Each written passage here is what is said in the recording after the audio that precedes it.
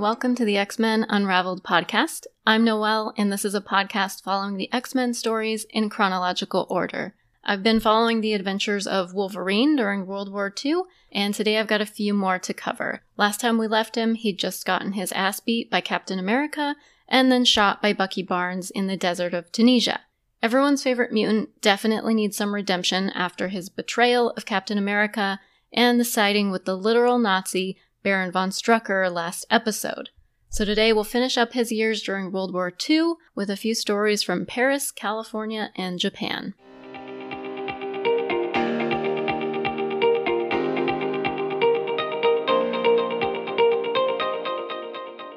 I'm going to start with a story from 1940. Later in his life, Logan is sitting in a bar with none other than the Greek demigod Hercules. I said at the very beginning of this podcast that I would be learning as I go, and I learned that Hercules makes many appearances in Marvel Comics. I didn't know that before I read for this episode, but it turns out that Logan and Hercules have been on quite a few adventures together over time, and they're spending a day together drinking and reminiscing in Wolverine Hercules Myths, Monsters, and Mutants #1 from 2010. They're talking about a time in early 1940 before France fell to the Nazis, and they realized that they were in the city at the same time. What happened was Baron von Strucker, the Nazi we just can't get rid of, attacked Paris in a giant robot. Kind of like a janky version of the Jaeger armored robots from Pacific Rim, if you saw that movie. So Strucker, in his giant robot, is controlling it and indiscriminately attacking the city to weaken its defenses before the Nazis launched their full invasion force. Hercules, being a super powerful demigod, is able to take out Strucker's robot in a huge fight in the streets. What Herc didn't realize at the time, though, was that Logan was using his brawl with Strucker as a distraction for his own mission. He was sent to assassinate another Nazi official who was in Paris at the time. We don't get his name, but who cares because he's a Nazi. But he's watching Strucker's attack from the balcony of his hotel. While he's captivated by the robot, Logan sneaks into the room and easily takes him out. We also learn that Hercules was ordered by his father, Zeus, not to interfere in the war. He said that humans needed to find their own way through it and learn the lessons they needed to learn. Probably things like fascism and genocide are bad. Don't feel like that's necessarily sunk in everywhere yet. But Hercules is a fighter, and he couldn't sit on the sidelines, so he disguised himself as Namor, another famous Marvel hero. And through all of the years up until Herc and Logan have their little chat, Logan thought it was Namor that provided the distraction. I could give a little info on Namor here, but I'm going to leave it as a little teaser because sometime in the not-too-distant future, I'll be doing a full episode about him. So, there you have it. Logan and Hercules are good friends and fought Nazis together, even if they didn't realize it at the time.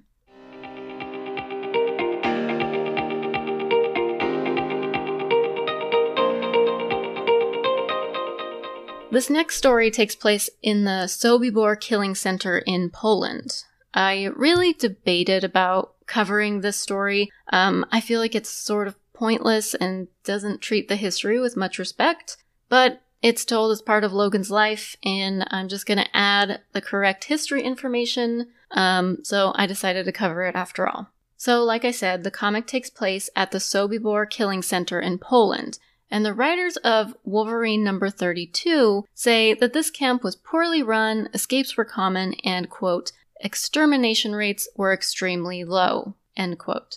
None of that was actually true. It was a pretty terrible place. Sobibor was built in 1942 in order to murder Jews in Nazi-occupied territory. It was a killing camp, so it wasn't a concentration camp. People weren't there to work. They were only taken there to be killed. It was located and named after the town of Sobibor on the eastern edge of Poland. The camp was broken into 3 sections. There was an administrative area where the Nazi staff lived and worked, the reception area where Jews arrived on transport trains, and the 3rd section contained the gas chambers and burial pits.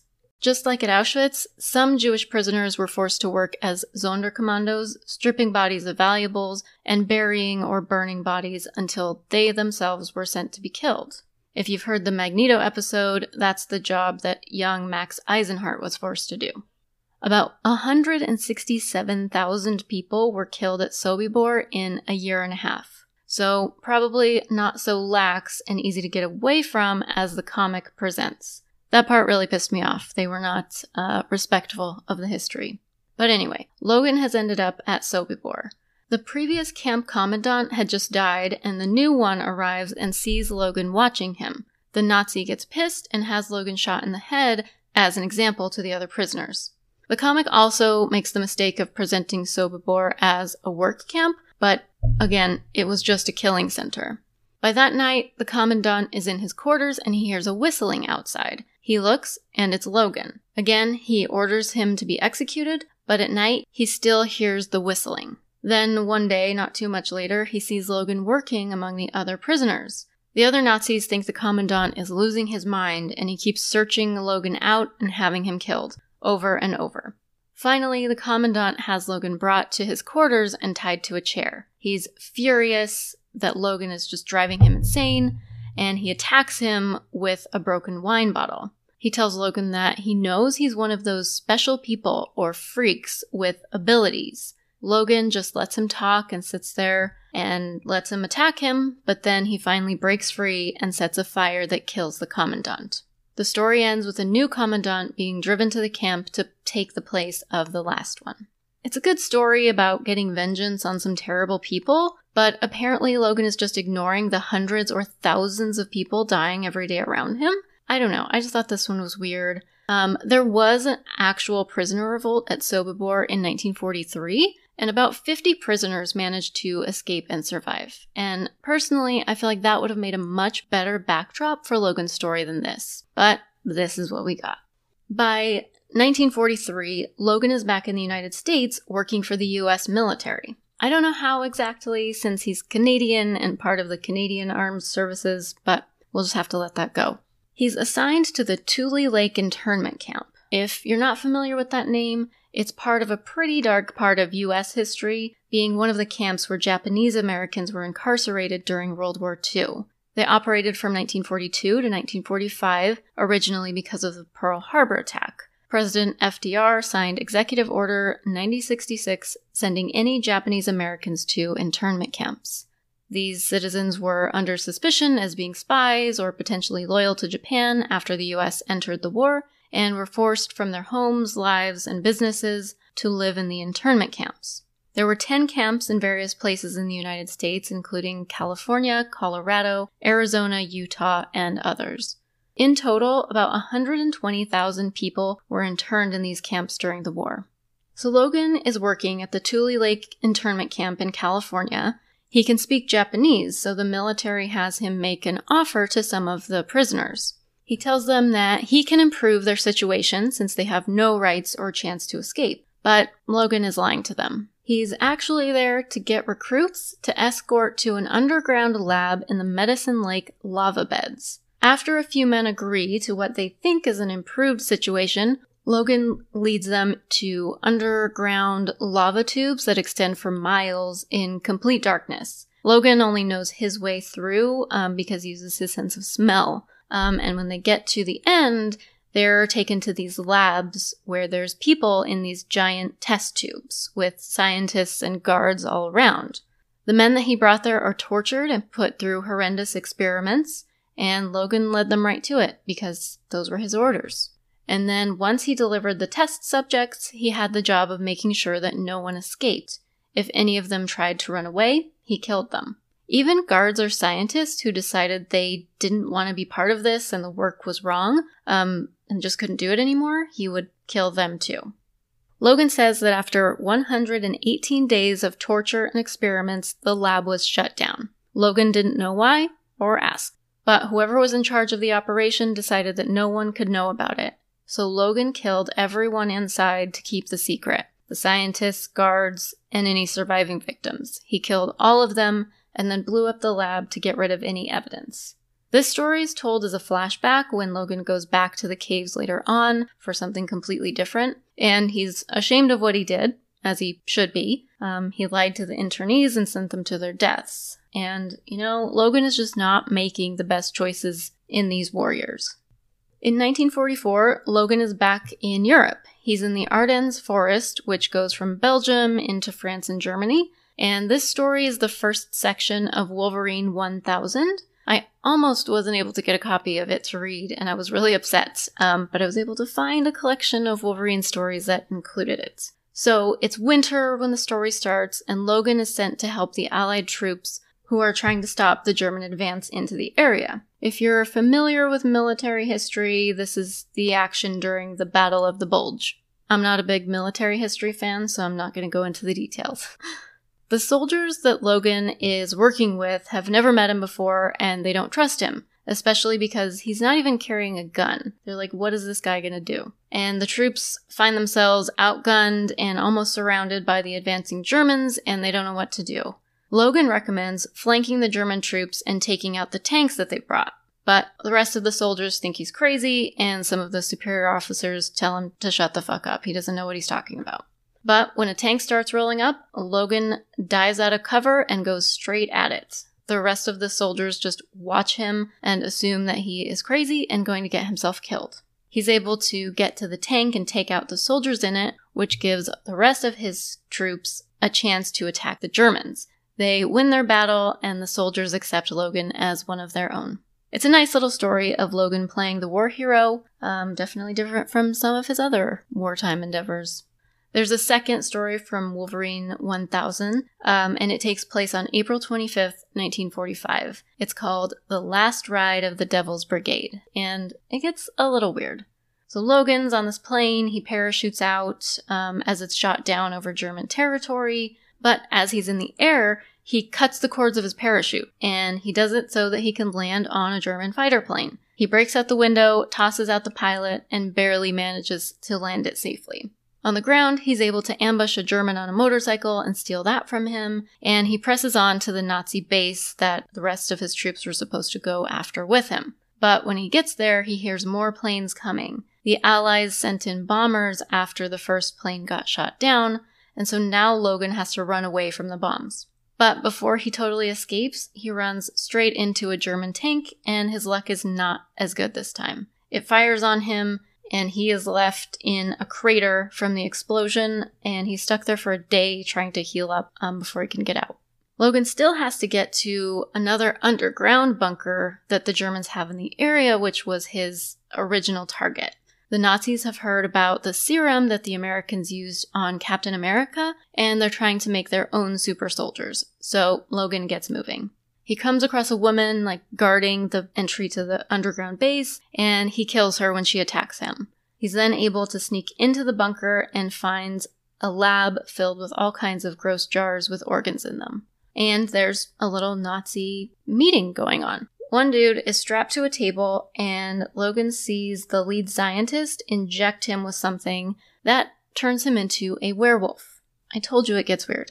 Logan goes after the werewolf Nazi to fight him, but he's not really able to beat him because the werewolf heals just like Logan does. But Logan is able to find a medal made of silver and stabs the Nazi werewolf with it and kills him because silver kills werewolves.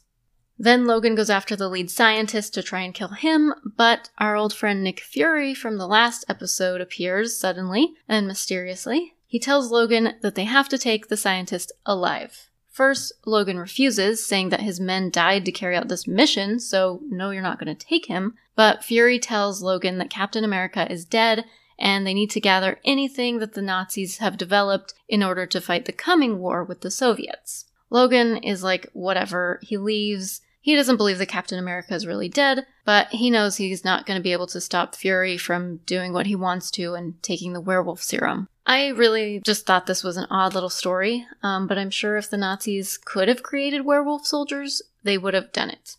The war is still going on, so I've got one more story about Logan before it ends.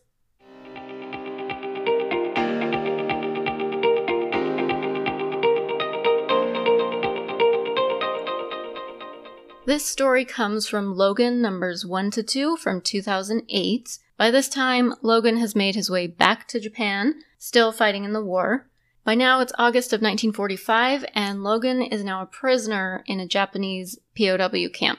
He was captured while on a mission in Burma, which is Myanmar today, and he's locked in a cell with an American soldier named Ethan Warren. They start talking, and Logan says that he's going to break out. 3 guards are on their way to the cell to take the prisoners somewhere else, but Logan attacks them and kills all 3. He and Warren then take uniforms and sneak out of the base. They head out into the countryside, trying to get as far away from the camp as possible, but while they're on their way, they come across a Japanese woman by herself. Warren wants to kill her because he thinks that she will turn them in and get them recaptured, but Logan points his gun at Warren's head and says that if he hurts her, Logan will pull the trigger. Warren is furious that Logan would protect this Japanese woman and point a gun at him, and he leaves. Then Logan goes up to the woman and she thanks him for saving her life. Then she takes Logan back to her house to keep him safe from any soldiers who might be looking for him. She tells him that he can stay there until it's safe to leave the next night. The sun is close to coming up and he would probably get caught if he kept going. If you've listened to any episodes about Logan so far, I expect that you know exactly where this story is going. The woman tells Logan that her name is Atsuko and that she's helping him because she's tired of the war. Her father was killed in the fighting and she's all on her own because her mother had died in a bombing before that. Logan says that he doesn't know how to repay her for her kindness, and she proceeds to take off her clothes, because what else would one do in that situation? The 2 of them spend the night sleeping together and falling in love. Logan tells her that he wants her to come with him wherever he ends up going next. And then Logan and Atsuko live happily ever after, and we'll never hear about Logan and another girlfriend dying again. I wish. But Atsuko says that this is her home and she wants to spend her whole life there in Hiroshima. The next morning, Ethan Warren breaks into the house and attacks the couple. He shoots Logan in the head, incapacitating him, and then Ethan goes after Atsuko. She has her father's sword, and she's actually a pretty good fighter. For a second, I thought maybe she'd survive. She's able to hold Warren off for a while, but he manages to stab her with a bayonet, and she dies. Just then, Logan regains consciousness, and he starts fighting Warren. He stabs him with Atsuko's sword, but Warren isn't even fazed. It turns out that he's a mutant as well, and he can't feel any pain whatsoever, and also seems to recover from his wounds. So they keep fighting, neither of them able to gain the upper hand, but they get distracted when they see a US military plane flying over. Of course, it's not there to save them. It's the Enola Gay, the plane that dropped the atomic bomb on the city of Hiroshima. Logan and Warren are caught up in the blast as everything around them is destroyed. Logan survives, obviously horrifically wounded at first, and walks out of the wreckage. We don't see what happened to Warren until the 3rd issue, but he does survive as well. Logan goes back 60 years later, and Warren is still alive, now living as a flaming skeleton in the forest. This is way ahead of our chronology, but I'm just going to go ahead and tell you what happened. Logan fights the on-fire skeleton Warren, but Warren actually gets the upper hand and rips out Logan's heart. It's pretty grotesque. And then it gets worse because he eats the heart. Somehow, eating it turns Warren back into a regular, not on fire person, and he walks away thinking that Logan couldn't possibly have survived having his heart ripped out of his chest. But of course he does, so Logan goes after Warren and finally kills him by beheading him. Another story of Logan getting the woman he loved killed. It's seriously out of control that he has had so many girlfriends die. I have lost count at this point, but let's not forget Atsuko. Moment of silence for her. Even though she was only present in the comics for a very short time. That is it for today, and also the conclusion of the episodes about World War II. We'll see Logan again soon, because he's got some more important stories coming up. But for now, we're going to leave him behind in Hiroshima. And in the next episode, I'll actually be covering the leader of the X-Men, Charles Xavier, telling you all about where he came from, his story up until the 1950s. So, as always, thank you so much for listening. Check out the Instagram at X-Men Unraveled for pictures from the comics and announcements for the pod. And if you feel generous and so inclined, head over to your podcast app and leave me a review. I would really appreciate it. I'll be back next time with an intro to Charles Xavier.